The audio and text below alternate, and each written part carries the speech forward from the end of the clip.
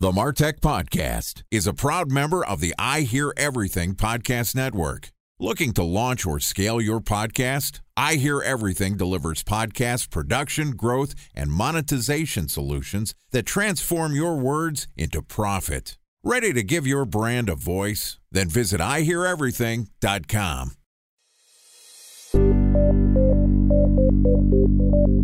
From advertising to software as a service to data. Across all of our programs and clients, we've seen a 55 to 65% open rate. Getting brands authentically integrated into content performs better than TV advertising. Typical lifespan of an article is about 24 to 36 hours. If we're reaching out to the right person with the right message and a clear call to action, then it's just a matter of timing. Welcome to the MarTech Podcast, a Ben J. Schaap LLC production. In this podcast, you'll hear the stories of world-class marketers that use technology to drive business results and achieve career success. We'll unearth the real-world experiences of some of the brightest minds in the marketing and technology space so you can learn the tools, tips, and tricks they've learned along the way. Now here's the host of the MarTech Podcast, Benjamin Shapiro. Welcome back to the MarTech Podcast. Today we're going to continue our conversation about building productive marketing teams. Joining us again is Robert Glazer, who is the founder and CEO of Acceleration Partners, which is an award-winning global affiliate marketing agency delivering performance-based customer acquisition and partnership programs for the world's leading brands. Through their performance partnership program management framework, Acceleration Partners helps their clients create transparent, high-value programs that bring more customers, incremental sales, and faster growth. And today, Robert and I are going to wrap up our conversation by talking about the difference between hiring for local and remote employees. Okay, here's our conversation with Robert Glazer, founder and CEO of Acceleration Partners. Robert, welcome back to the MarTech Podcast. Day 3, happy to be here. Day 3, we're going to land the plane today. We've talked a little bit about how to set your values and structures so you can build a high-performance marketing team, the process for recruiting and actually getting the people that you want in the door. And now we're going to talk a little bit about whether you need a door. In your mind, what's the difference in the trade-offs when you're hiring for local employees versus remote employees? I think it's just a lot of this comes down to the type of business you have, where the talent is, where you're located. If you're a client service business, where are the clients? For us, we are an industry where the talent is very spread out, where we are client service and where a lot of what people are doing every day is interfacing with external partners. So all of those things led itself very well to remote work. When we started, we really would hire people anywhere. We started to get bigger. We tried to get together as a company. We really tried to focus on being kind of award-winning culture. And we actually found that the anywhere was starting to get really strained. When we did an event, we'd have to fly in people from 50 places and connecting flights, and it was hard. So we actually sat down about 4 or 5 years ago and said, this probably isn't going to scale for us for the type of culture we want to build. And we settled on a hub city structure, which was that people would work from home, but we would pick 4 or 5 key cities. We build concentration in those cities so that we could interview, meet people, have socialization. People working from home don't want to be in traffic an hour each day. They don't not want to see people. And a lot of our people are on the phone all day and stuff. So going into an office and then being on the phone all day isn't that great. So we actually found that to be really the key thing. And what happens is twice a year, our president and some people on the leadership team fly to 5 of the hubs in a 10-day period. And then we're able to meet with the entire company. So that's what worked for us. I think you're seeing people forced to try it these days. There's all types of different models, but we love the focus on flexibility and we love the focus on outcomes. So you have a entirely remote team, but you're localizing the remote employees so you can get groups within your organization together. When you're putting your team together, are you hiring all the marketing team in San Francisco and all the engineering team in Boston? Or is it a hodgepodge of all? Is it just dependent on what the role is? All of our account managers are in marketing sort of by default, and they're really spread out across those hubs. Our corporate marketing team, which is really kind of part of our ops, tends to be a little more East Coast and Northeast. Our ops team is a little more centralized. Our delivery team is non-centralized.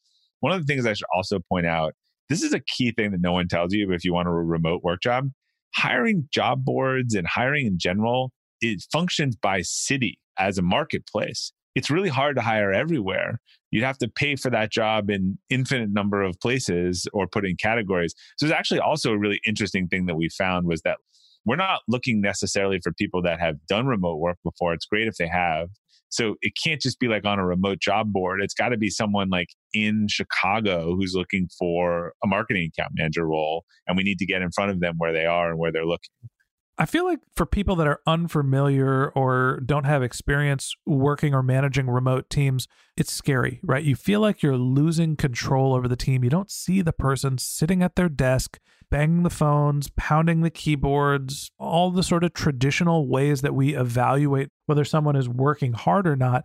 Well, those are terrible ways to evaluate someone's performance, but of course. Yeah. But it's the empirical data of whether somebody is grinding or not. Yes, that is the easy way. Yeah. So talk to me a little bit about some of the trade-offs between working remotely and working in-house. I think any organization should be set up to value outcomes, not inputs or time. We actually have a phrase, we don't value working hard, we value working smart. So we're pretty intentional about that. But what we do is very measurable. We have very clear outcomes for everyone on the team. Those are made public to the organization. Everyone has a scorecard. Everyone's scorecard is public to everyone else. So we've tried to combine this accountability plus flexibility, which is you have the flexibility you want so long as you are accountable and hit your goals. If you think about salespeople, people don't care whether they were on the phone for 12 hours a day. They care if they closed a $100,000 sale that day. So the trade-offs are, I think you need better systems in remote work to make sure you are connected, you know what people are doing, you have the accountability. A lot of times people are a lot less distracted. That's the pro. The flip side is training and things like that, where you learn from osmosis, are harder in remote work, cross-functional sort of brainstorming. All the pros are cons. So in an office, all the ability to just knock on Ben's door and riff about something, which people talk about all the time as an advantage, that is true. But also knocking on Ben's door and distracting him when he's in his 2 hours of REM work for the day to talk about something is also proven to be pretty distracting. The data is actually pretty much out on open offices saying they were like the biggest catastrophe in the last 20 years. And they're so distracting that everyone's wearing noise canceling headphones and slacking each other. So I don't think there's a right or wrong, but I think we need to rethink on either side. What are our objectives and how are we managing success? A special thanks to our presenting sponsor, Mutinex. Ready to take your team from I think to I know? Then join brands like Samsung, ING, and Asahi who make better marketing decisions with Mutinex. Mutinex Growth OX, the marketing mix modeling platform that makes measuring ROI fast, easy, and cost-effective. Request a demo at mutinex.co. That's MUTINEX.co. Time for a 1-minute break to hear from our presenting sponsor, Mutinex. In 1919, John Wanamaker said, "Half the money I spend on advertising is wasted. I just don't know which half." Well, the advertising landscape has changed since then, and instead of reaching your audience on 2 channels, you're probably reaching them on 20. Turns out John didn't know how easy he had it. But that doesn't mean that you should give up on striving towards marketing effectiveness. No matter how complex your marketing strategy is, Mutinex Growth OX is the market mix modeling platform that measures the impact of marketing on your bottom line. Mutinex's market mix modeling platform calibrates your insights against the latest market conditions so you can make media and marketing investment decisions confidently and quickly. Ready to take your team from I think to I know? Then join brands like Samsung, ING, and Asahi who make better marketing decisions with Mutinex. Mutinex Growth OX. Your best decision starts here. To learn more about Mutinex, go to mutinex.co. That's MUTINEX.co. Okay, here's the rest of today's interview.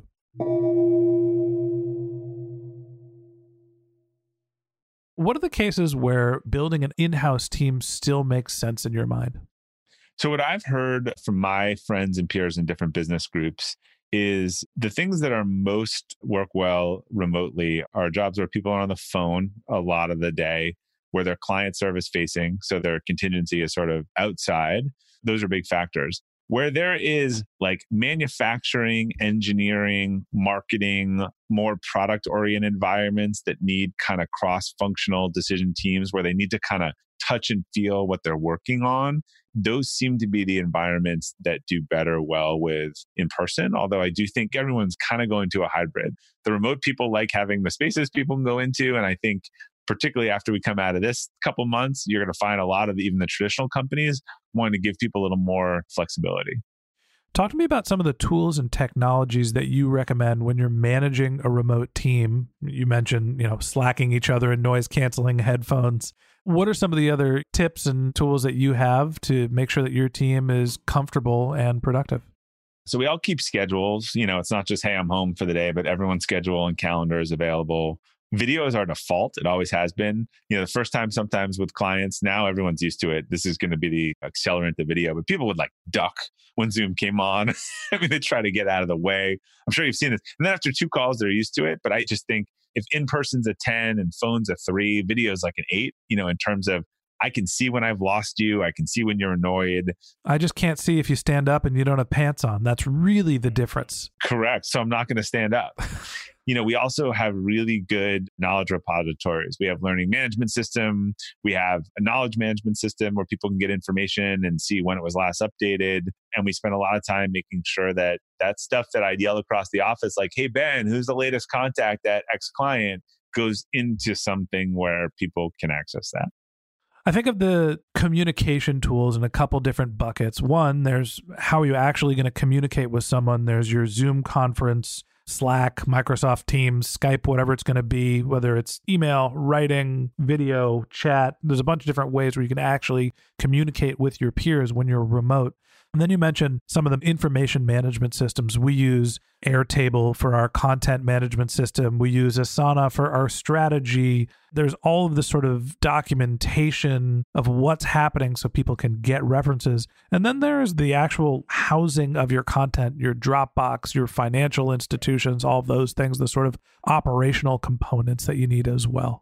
Yeah. And the key is making sure everyone knows where to go where for what. We just got off a call. We were getting some feedback, people saying, I don't know, is this a question for Guru or knowledge manager? Like, should this be a Guru or should we be slacking about this? In fact, there's probably too many cloud things these days. So we're trying to be really clear about which is a sort of a communication resource and which is an information resource. Because when you see someone in Slack asking the same question or something that should be in a knowledge management repository, that's when you start to realize that you have some loss of information there. Absolutely. So last question I have for you, specifically for building marketing remote teams. You mentioned that marketing teams can be great for local. I run a remote marketing team. Part of yours is remote as well. When you're thinking about building marketing specific teams, remote or local, where do you lean? What's the rule of thumb? To me, it's really just talent, and it's making sure that the talent matches what you need. I don't think one or the other is better or not for marketing. And I think it's the type of marketing that you want to do.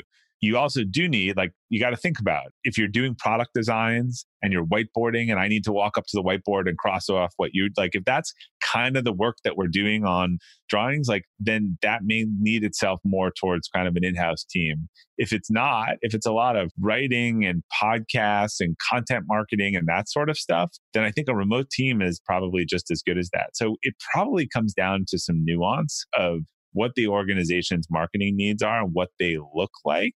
Like I say, content marketing, if that's a big part of your strategy, you don't need to be in the same room to do that at all.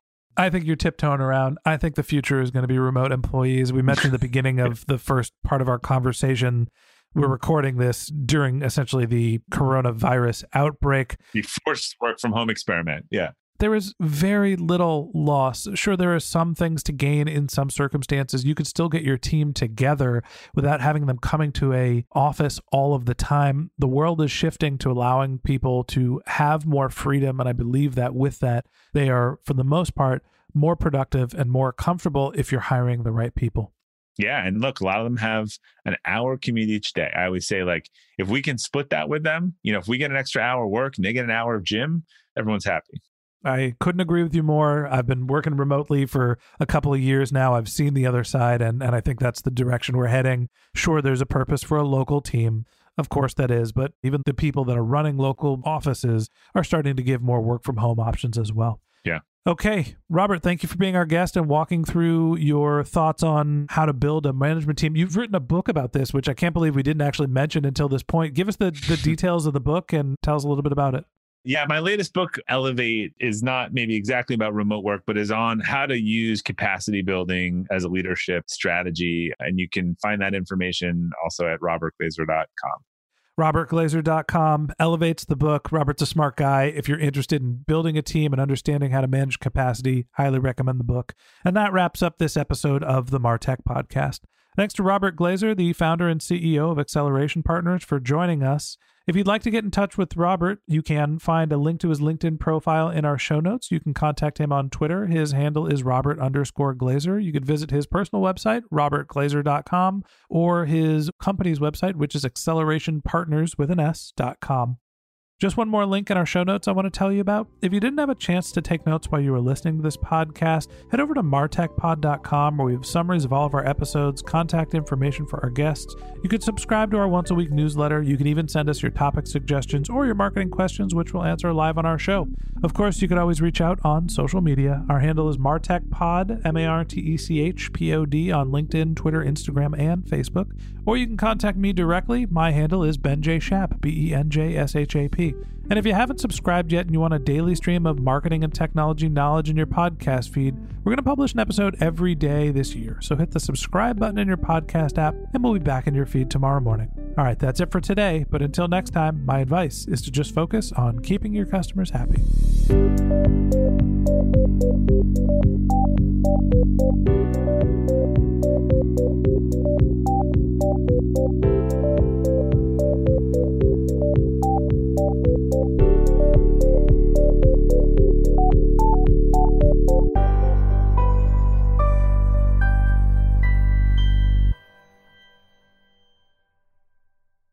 Thanks for listening to the MarTech Podcast, an I Hear Everything production. Looking to launch or scale a podcast like this one for your brand? Then visit iheareverything.com.